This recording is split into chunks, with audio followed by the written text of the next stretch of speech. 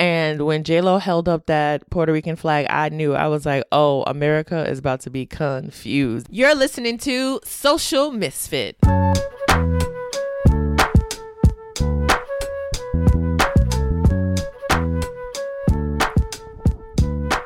What's going on, Misfits?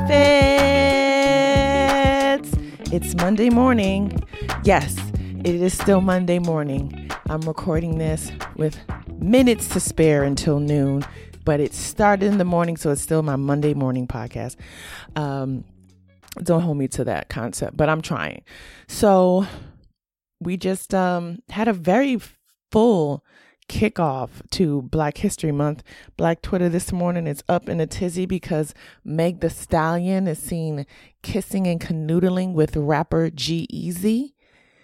Yeah, I can't name one G-Eazy song because I'm pretty sure I've heard it and didn't know that it was G-Eazy, but he's a tall, lanky white rapper with slick back hair, and he previously dated Halsey, who herself is biracial.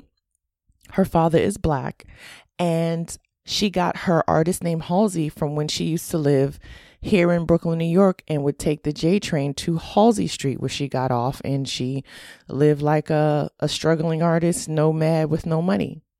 So that is your Black Twitter update of the morning. I myself am sitting on my living room floor, soaking up the sun because I'm trying to get my vitamin D, because that's the only D I've been getting lately. I digress. And I just really woke up this morning thinking like, yo, life is different. Like, the world we are in is different. And it was further confirmed for me last night watching the Super Bowl. Now, listen, don't come for my neck asking me why I watched the Super Bowl because we're supposed to be supporting Kaepernick. You are absolutely right.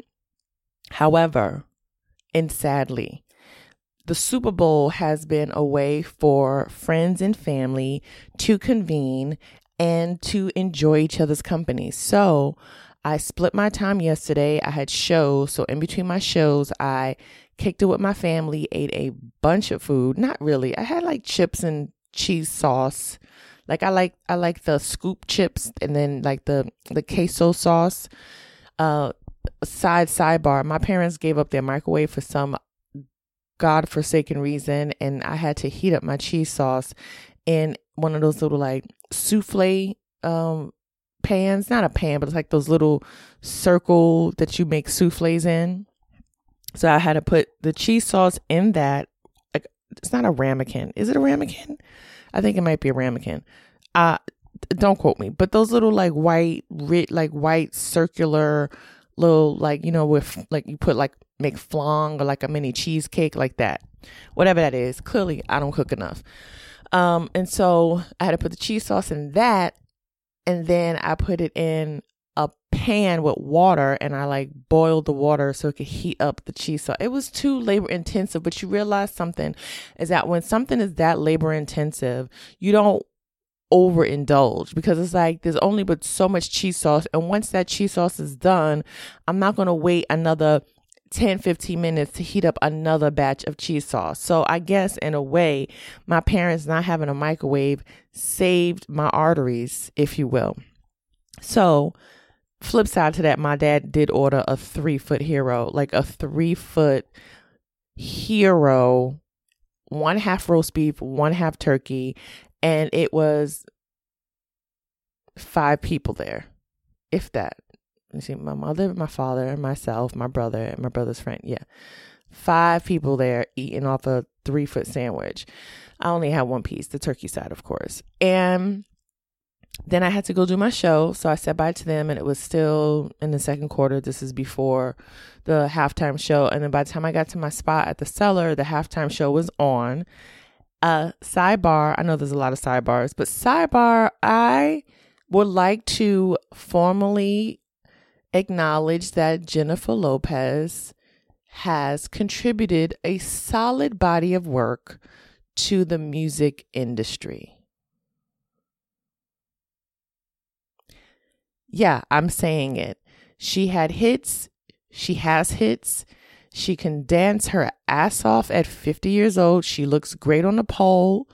And I think a lot of times when we think about like true artists or singers, we don't think of Jennifer Lopez, which is very valid. But I think as far as like entertaining, she's a good entertaining. Now think about it this way. Out of the women who are in her stratosphere of fame, okay, and who sing, there aren't that many who can entertain the way she did on that stage. And she's 50. So I would say, of course, Beyonce when it comes to like choreography and then singing live, of course. And then you have Mariah Carey. She cannot dance worth a damn, but she can sing on her good days. And Whitney Houston was never really a dancer. Aretha Franklin never did a two-step.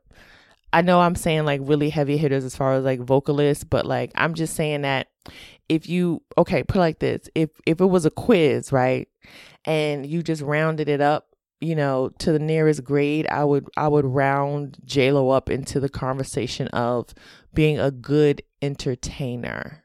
See? Yeah. Because like J-Lo dances harder than Rihanna, and I think vocally they may be about the same for me. I think they're about the same for me. But Rihanna ain't hitting no 2-count, 4-step. No, not like Miss J-Lo. Not like Mrs. J. Well, she's not married yet, but not like Miss J-Lo. Miss J-Lo was up there hitting the 2s and the 3s and the 6s. I don't know what I'm talking about. I don't dance like that, but I know they count a lot. There's 2, 4, 6, 5, 6, 7, 8. Why is it always 5, 6, 7, 8? Why can't it be 1, 2, 3, 4, 5 and a 2, 5, 7? I don't know. Anyway, they count a lot. But anyway, she was hitting all them counts. So I didn't really see Shakira because I got there like right when she was finishing, but I'm sure she killed it. And they both look good for older women. I mean, yes, they're older than me, so they're older women. I think Shakira is like 43 and J-Lo's 50. So they did it. And they had all Latina women on the field with them. They had all of those young dancers. And then let me tell you something. I was in the middle of the comedy club. Well, not in the middle of the club. I was in the bar, which had the TV on. And I was watching it. I was watching up to the point where J-Lo's daughter came out and she was singing, and she can sing. And I knew I was PMSing because whenever I see like little kids doing stuff, performing, creatively, singing, dancing, I always get like teary. I get like, oh, it's like, I guess it's my body's way of being like, bitch, hurry up and have a kid. You could be out here videotaping your kid and going wild in the stands being like, that's my baby. But I just, dab that little tear, I suck it back up into my eyelid and then go about my single adulthood life. But I knew as I was watching the screen and her daughter was singing, I was like, my period is coming. Not to mention earlier in the day, I watched this video of there's an account on Instagram I follow called They Have the Range. And they highlighted this old clip of this boy singing lead for the Mississippi Children's Mass Choir. And if you don't know about gospel choirs, the Mississippi Mass Choir was a powerhouse. It had at least like 200-300 people in the choir. And then they had a children's version, and these kids can sang. And he was singing a song, and I think it was His Eyes on a Sparrow. I think it was His Eyes on a Sparrow. And he was singing his little young boy alto soprano range, and I'm just sitting there on the edge of my bed, just tears, like not like a cry, but just like, you know how you outside and it's really cold and your eyes start tearing? That's what it was. It wasn't like any emotion behind it. It was just like, oh, my eyes are leaking. And I was like, my period is coming. That's the only time I get a tear in my eyes, like when my period is coming. Anyway, so J-Lo and her daughter did the damn thing. Shakira looked great. They ended it like Latin warrior princesses with their metallic shredded ensembles. And when J-Lo held up that Puerto Rican flag, I knew. I was like, oh, America is about to be confused. They're going to be like, what flag is she holding up? I thought she was, what is this? And I'm like, this is so crazy to show you how dumb people are, that they don't know that that is the Puerto Rican flag. And Puerto Rico is a part of America, even though it cannot vote and doesn't have an elected body. Like, it's crazy that they don't have any representation in Capitol Hill. and they're doing with so much shit. But I mean, that just goes to show you how inherently racist American politics is. I digress. And so I was really happy for them. They had that moment. It was in Miami and they look great. And I know, oh wait, and then somebody on Twitter, I don't know who, said that it was the best halftime show ever. And then, Black Twitter was like, skirt, let me pull up some footage for you, sir, of Mr. Prince Rogers Nelson. Yes. Or Nelson Rogers. Well, Prince. I mean, now I know why he only goes by one name. Because, I mean, who wants to say all that other shit? Prince. Killing it in the rain, honey. By himself. It started raining. He said, no. Just give me a little bandana. He tied the back of his hair down. The top curls was still in formation. And he played that guitar on that massive stage by himself. That is talent. Actually remember watching that Super Bowl halftime, and my grandfather was here. He had come up to visit from South Carolina. We were at my aunt's house and we decided to have like a little impromptu Super Bowl party. See what I mean about Super Bowl serving as a way to engage with friends and family who you may not see regularly. And I just remember that moment, and we were all like glued to the TV. And my grandfather by that time was, I don't know, he was definitely in his 80s. And saved, sanctified, filled with the Holy Ghost. He, go to church, 2-3 times a week, and spent his free time fixing shit around the house, very handsy. And he never really indulged. Like growing up, I never really knew him to like listen to secular music, maybe some old soul or blues. But, it's really weird. My grandparents didn't really have music in the house. My grandmother had a radio which she would play her cassette tapes of like bought religious sermons. So like if a preacher was coming into town and he was like, like how a comic would sell their albums or their tapes or CDs after a show, like the visiting pastor was like, oh, and since I'm here, I got my cassette of my sermon about Adam. And she was like, I need it. So she would listen to those things, but we never really had just music in the house. My grandparents' house was not about music. And so he really had no point of reference about like who Prince was. He kind of knew, but he didn't really know, like, he easily would confuse him with like Michael Jackson. Like that's like, when they first blew up, like he was like, oh, them two black boys, that's it. But he was sitting there watching Prince, and I remember sitting like a little behind him, watching him to see like him like take in what we were seeing.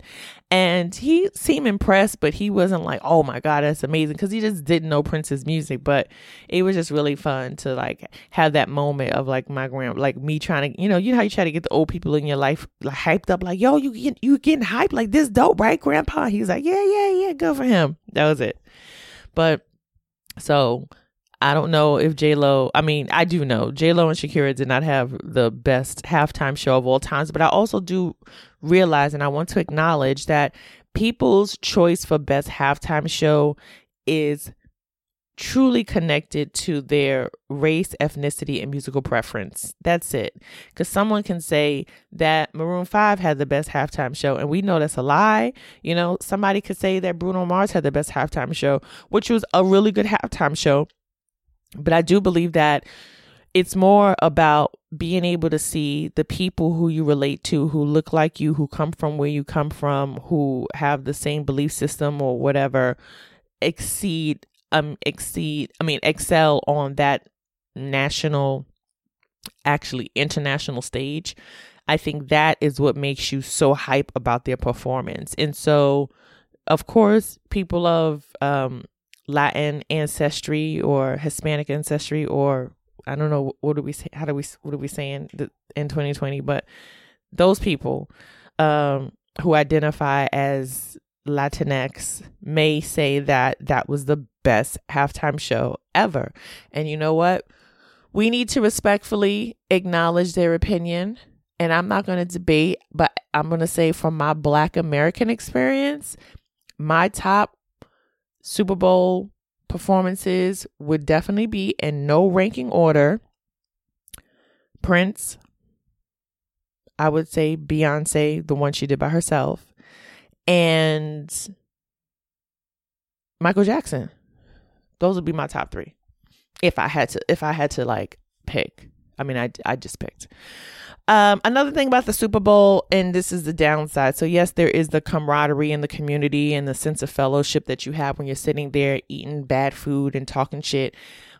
But then when you actually watch the game, it was the summation of all the problems that we have in this country, from the super insensitive and racially biased, politically motivated ads that ran.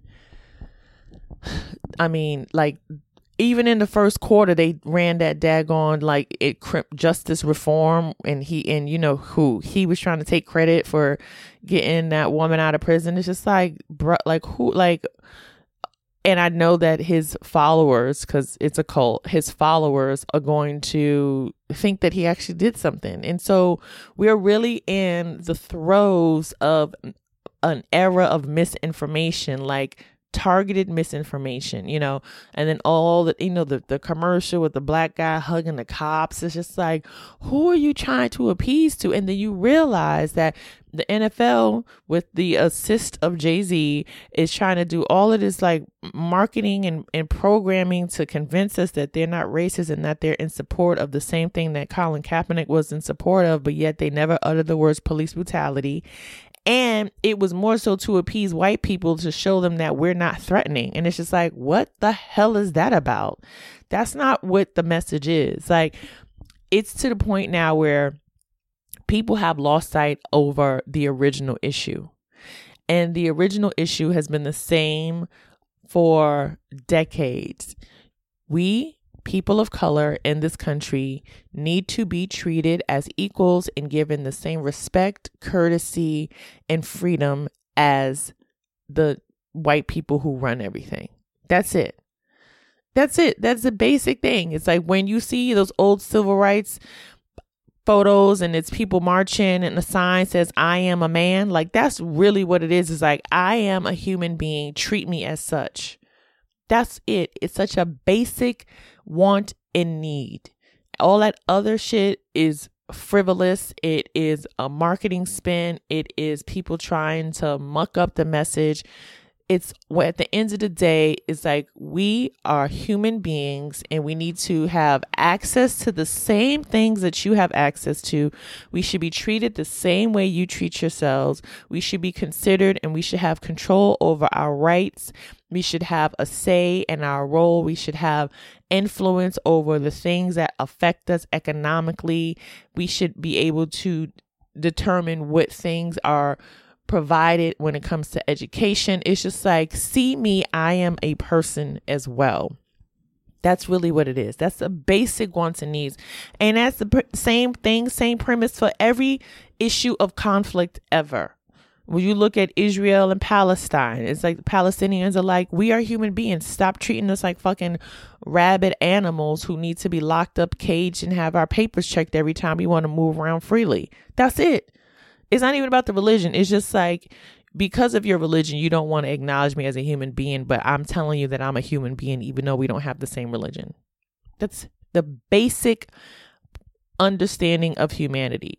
If you want there to be a cohesive utopian world, then you have to respect everybody. Even if you don't agree with their personal beliefs, you just have to see them for being a human being. That's it. That's it.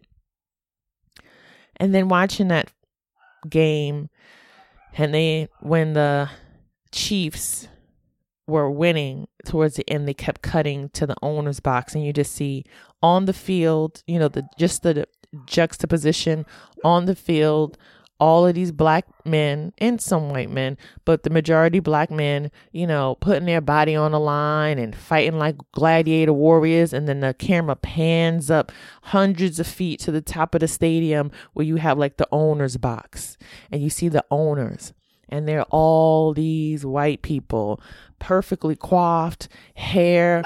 The women's hair doesn't move when they jump up and down. It's a stiff full body curl.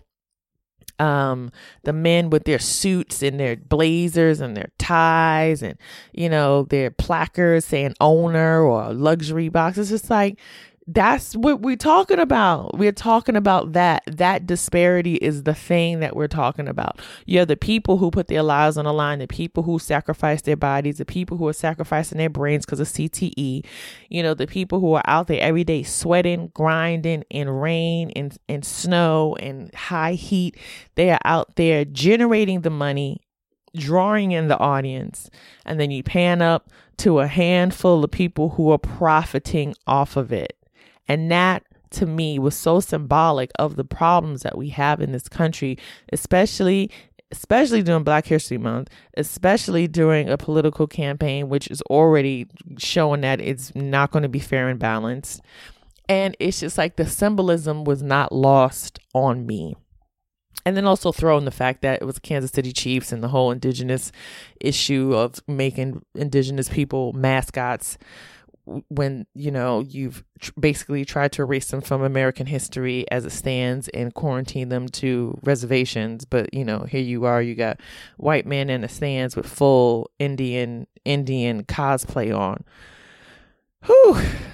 So it was just very heavy. It was very heavy. So yes, I engaged more so with the people that I was around than actually watching the game because it just was a lot to take in. And I realized it just doesn't make any sense. And then after the Super Bowl, we was like, well, let's watch Masked Singer. Now, one, I don't even understand how a new season of The Masked Singer is out because the shit just ended like 2 weeks ago. They just crowned Wayne Brady the winner of season 2, legit like 3 weeks ago. It felt like 3 weeks ago. I mean, I know it wasn't literally 3 weeks ago, but it was just right around the corner. Like, what happened to there being a downtime during seasons of shows? But then someone was like, no, they're trying to milk this. They're trying to milk it till people like don't want to do it anymore. Like, singers don't want to do it anymore. Like, it's a hot show. So they're just like gonna ride it till the wheels fall off. And I get that, but I'm like, damn, can we take a break? But then I also realized that people just want mindless entertainment because the world is shit and who wants to watch impeachment hearings all day long? So here we have another season of The Masked Singer. And I was definitely trying to figure out all the Black people because I mean, I don't know why are we gonna act like we can't tell who a Black person is by their voice, but Chaka Khan is definitely on that stage. I believe Chrisette Michele is on that stage, and we was confirmed that Lil Wayne was on that stage. So that was hilarious. And then I realized that the voting is internal. Like, it's not even a democracy. Like, people don't call in a vote within, but it's really no voting. It's just like they decide amongst the producers and maybe some of the judges have a say and who gets sent home. And so on the first episode, they sent home Lil Wayne. I'm sure it wasn't live. It was pre-taped. And then everybody was like, oh, they sent home Lil Wayne. And I was like, yeah, they sent home Lil Wayne because he probably agreed to do it for one episode because he just released an album. So now this is just marketing. Like, there was no vote. There was no tally. He did it on the guys that he was like, I'm going to do it for one episode to benefit myself. And I think like that is also symbolic of just like what's going on with our political campaign. And it's like, you think you have a say, but you don't really have a say. It's already predetermined who was going to be. Like, even when it came to Obama, it was like, it was predetermined. I think it was predetermined that they were like, listen, we need a Black guy and let's pick this junior politician to give a speech at the DNC. Everybody was like, oh my God, who's this guy? And then they were like, yo, we might be able to, because it's like you realize now, like even with Trump, and I hate to say his name, is that the GOP was like, oh, he's the best option for us to win because people are supporting him. So yeah, let's just prop him up and then we'll just do all the stuff that we want to do in the shadows anyway. They didn't account that he was going to be so damn rogue and so stupid and just like shooting himself in the foot every chance he got. So now they got to deal with a bigger problem, which is why none of them voted for witnesses during the impeachment, because they don't want any of the like the sinister backdoor dealings that they partake in to come to light, because they don't care if he's burning it down because they're still personally profiting from it. So if you realize that the system is flawed and whoever is, in control can do whatever they want, it doesn't really matter who the president is. And I'm not saying it like that. Like don't vote. I'm definitely saying vote, but I'm saying that the idea that the president is, up until recently when, all shit hit the fan and basically they allowing the president to run as a dictator, because that's basically what's happening. Up until the demise of our modern day democracy, the president definitely was powerful, but as we've seen, especially in like historical political documentaries, it's like the people who are in the Senate and the House have a lot more say and a lot more power on the day-to-day laws that are implemented in this country. So that is why it is important to vote. It's important to flip the Senate. Is it the Senate? Damn, I sound crazy right now. But it's definitely important that Dems have control of both branches, because they can, I pray, reverse a lot of the nonsense that has been undone. It's exhausting, but I do want everybody to vote. Don't think that your vote doesn't count.